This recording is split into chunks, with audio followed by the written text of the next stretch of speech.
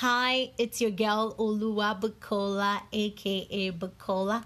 Welcome to the second and final episode of Saying No to Sin. Last week I talked about a couple of things that we could all do as Christians to help us abstain from sin. Today I would like to refresh your minds by restating two of those things and then add some more onto them. So, the first thing is saying no and making sure your no never changes. Really, as humans, it is a lot easier for us to say no at some point, but as time goes on, because of situation, because of friends, because of family, then we end up changing a no or making a no shift from no to yes. But in the situation of sin, let your no stays no. When you choose Jesus, then hang on to Jesus all the way until the end. The second thing is asking God to give you strength.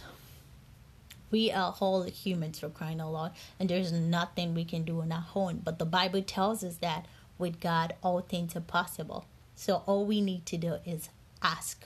Ask God through prayers to give us strength to flee from sin every time. Every time. Ask God for strength. He knows you're weak. He's not going to judge you. All you just need to do is ask. So, what am I adding today? I'm going to add three more things. And one is watch what you consume. In this day and age, we have a lot of electronics and, for crying out loud, technology, internet, modernization, all of this overlapping going on. And we have so many things around us that we're consuming. But as Christians, we want to be conscious of the things that we are consuming. We want to make sure those things are pointing us to Christ and not pointing us the opposite direction. So whatever it is a TV show, movies, music, social media people, like some social media celebrity that you're following, whatever it is that is not pointing you to Christ, then just give it up. Give it up. Again, ask God for strength. He would do it. He would give you the strength. Second, be wary of friends you hang out with.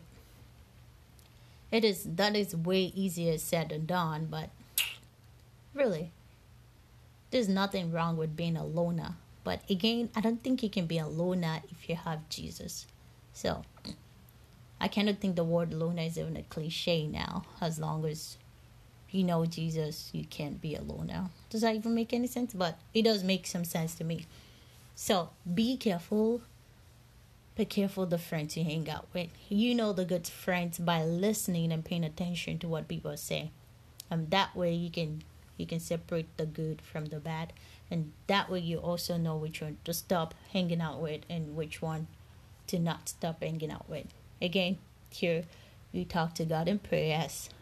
But at this point, while you're praying, you're asking for wisdom to know what friend is good and what friend is bad. And the third thing is don't try to brush off your sin like it's nothing.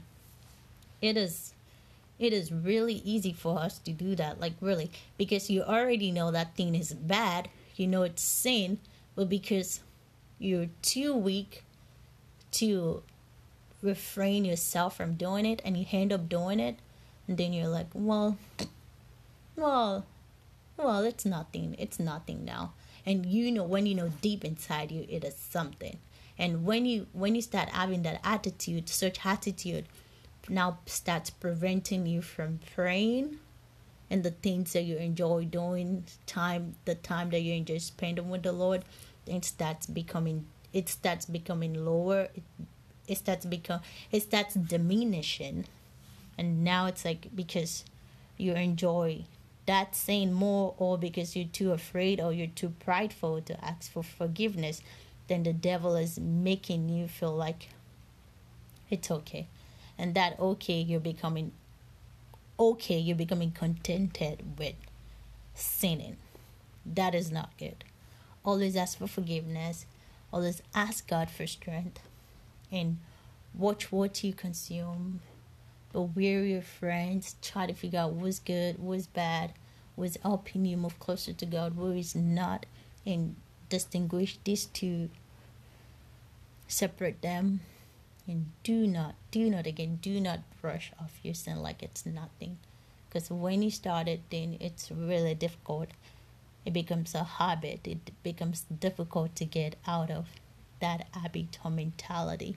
I pray that as you strive to live daily as Christ, as you strive daily to be Christ-like, that the Lord will strengthen you, give you wisdom, and help you, and give you comfort, give you peace to be able to achieve that goal. And that's all I have today. I hope you're able to learn something and hopefully even move one step closer to Christ. Thank you, Lord, for this day. Thank you for the time here, and thanks for the things that we were able to talk about. I pray that you help each and everybody that listened to this. You give them the strength, the courage, and the peace to know that you love them and you would do anything and everything for them to become closer and closer to you. Thank you, Lord, for this opportunity, and thank you for this time.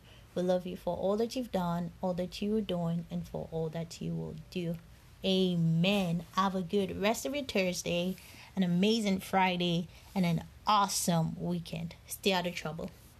Love you. Peace.